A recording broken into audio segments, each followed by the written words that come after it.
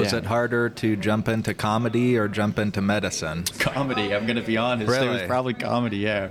Why is that? It's just the first time you do it, you're like, you're like, I was so nervous to the point, it was like, never been more nervous in my entire life. More nerve-wracking taking a comedy stage than getting into a serious medical field. Yeah.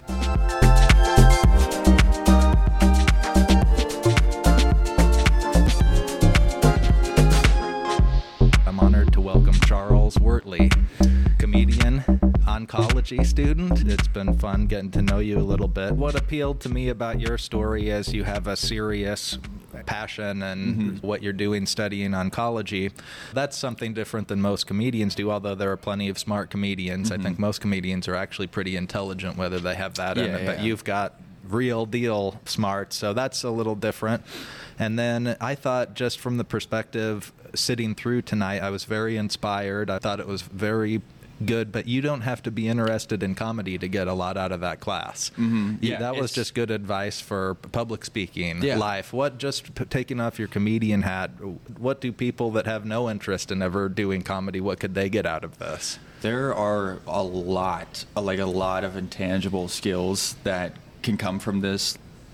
Improv skills, like yes anding, like never taking no for an answer, and any of that stuff you can get in this. And I just happened to stumble upon it. It's a gem of an education that you don't, like, it really should be put on a resume, because it's such a good way to learn how to talk to people and interface with the public, and I think it's amazing. When you talked about that, and your goal moving on is you're going to have to be delivering some bad news, and you're going to very bad news, the worst news imaginable, but also just when dealing with your teachers, professors, other students, what do they make of you when you say you do comedy? And I can't think a lot of them do that, but I'm sure I know there's gallows humor, and I know doctors and nurses can have real dark senses of humor. Yeah, I was in a speech class, and they asked if we had any public speaking experience, and I was like, yeah, I've been doing stand-up for 6-7 months now, and they were really interested in hearing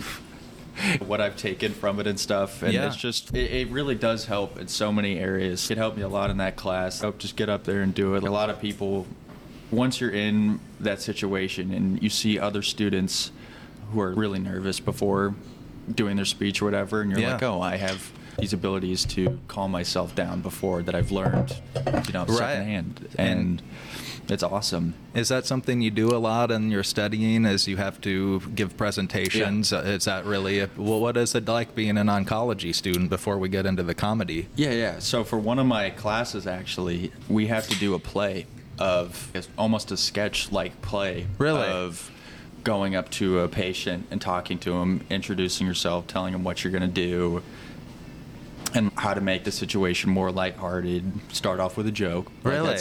Fascinating. And or just like a cheesy little dad joke or something, just to be like, oh. And that just eases the stress and the blood pressure, and because you're in one of the scarier fields that you're dealing with. And for those that don't know, tell people what studying oncology is and what you want to do. It's cancer research, prevention, and treatment. But I really do think this is like a really niche, I think, field, but I think in any profession it could work.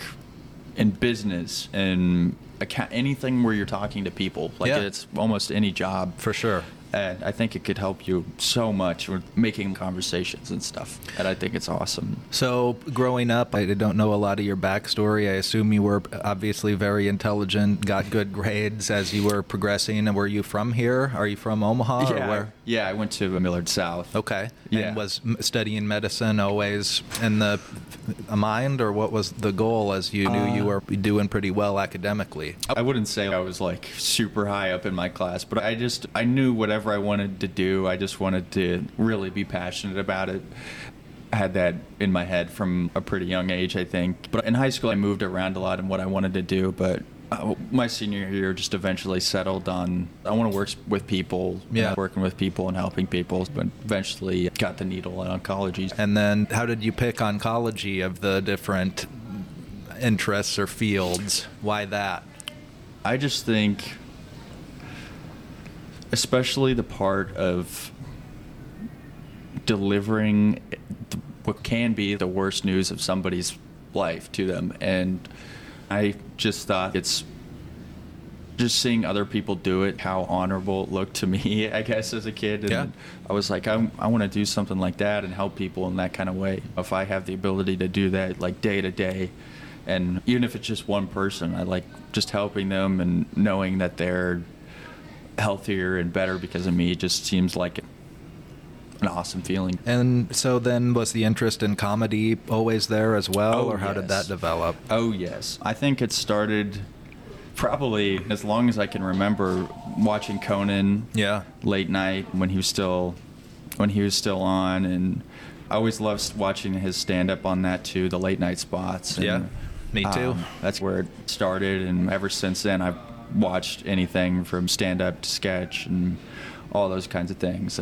The high from it, is it higher than you've experienced in passing a test or doing well or winning the acclaim of a professor or doctor or whatever? It's a really good feeling when you can make somebody laugh like that. Yeah. And once you finally get that big laugh going, it's a really good feeling, and knowing that you made their day better for that split second. And was it 6-7 months ago you said you first took stage? Yeah, it was, I believe, late June of 2023. And it was an open mic at the Backline Comedy Theater.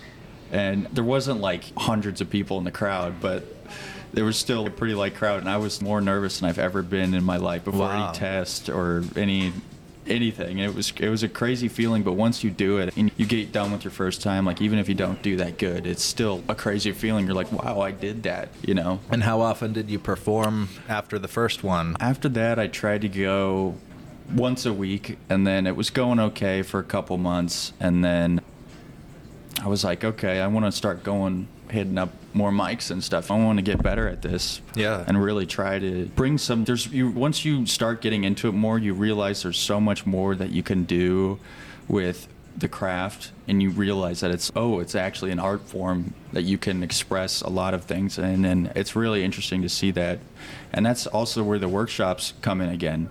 It can really help raise the comedy level to how do you say the word, poignancy? Poignancy. Yeah, to the level of like music, or something like that. Like a new, almost subconscious connection thing going on. Yeah. What have you learned in your medical studies that's helped you in your comedy performance and writing? How important empathy is.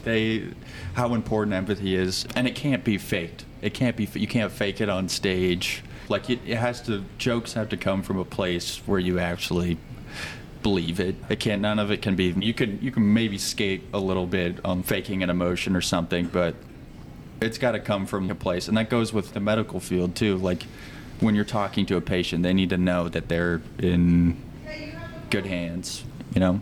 What did you make of the rest of the class as far as notes you gave people, or was there anything that stuck out again, but just maybe general conceptually that the listener can take with them? Yeah, just hearing how other people, what notes he gives other people's jokes, and hearing how, maybe I could, for this joke that I didn't say tonight, I could do something with that. And piecing together jokes too as well is very important with flow and stuff, and you hear him talk about that a lot. You have a joke here and you're like, I don't know where to put this in my set, and then eventually you come up with something, and then you can piece them together, and there you have a full completed joke, like segment.